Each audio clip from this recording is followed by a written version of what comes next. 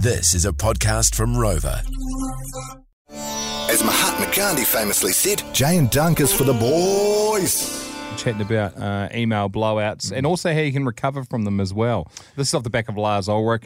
Got the Napster database when they were like the biggest illegal music downloading website in the world, and fired off an email saying stop downloading Metallica's stuff, and then full backpedal because they just absolutely mess with his personal computer, sent viruses and DPs to all of his mates. Mate, that's what happens. If you kick the beehive, just remember that you're more than likely to get stung. So I wanted to know becoming unraveled with an email. This one here from very good friend of the show, Davey Young. We've got a digital sales order form that once signed off goes to the invoicing team. A team of predominantly female bean counters. I had a bloke do his digital autograph in the form of a cock and balls complete with freckles and hairs. Quite the talent, actually. Harlan said, I accidentally emailed a supplier calling the client a whinging see you next Tuesday.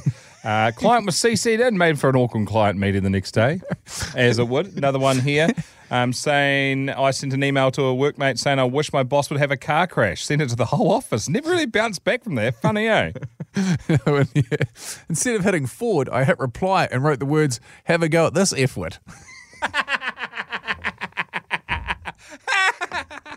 Oh, jeez. So, if I sent an email saying how much someone pissed me off to the person that had pissed me off. Whoops, Tania. There's been plenty. it happens like that, it's often the case when you're thinking about somebody. If you're thinking poorly of somebody, more than likely you will text that person.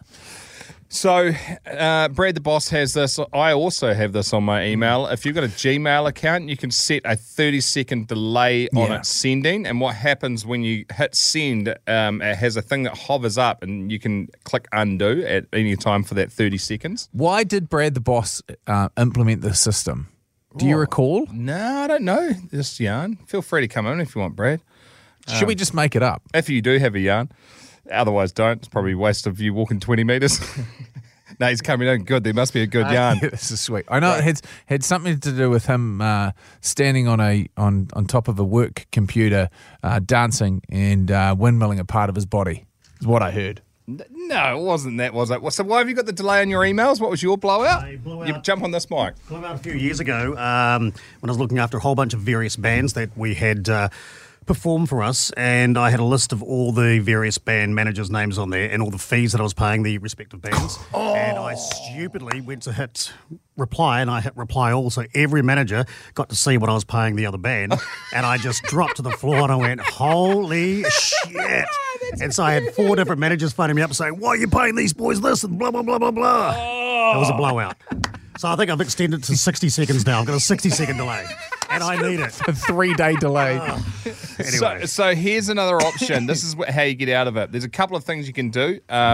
Instead of writing bad things about people in a black font, you can write it in a white font. Which works until somebody selects all of that font to cut and paste into something, because then it turns out they're like, oh, somebody's been writing in invisible ink. Yeah, but you can, I guess that's one option. The other option is after you send the initial email that you didn't want to go through to that person and you've realised what's happened and you know it's sitting in their inbox, then you send another 50 with the same title or subject heading in the email, but just nothing on it.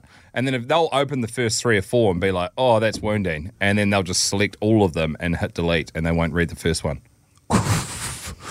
You get it off your chest, but you are rolling a massive dice. Yeah, hard out. Hard out. Thanks, Brad. That was nice. Thanks, mate. It's always good to have you part of the show. He's disturbed.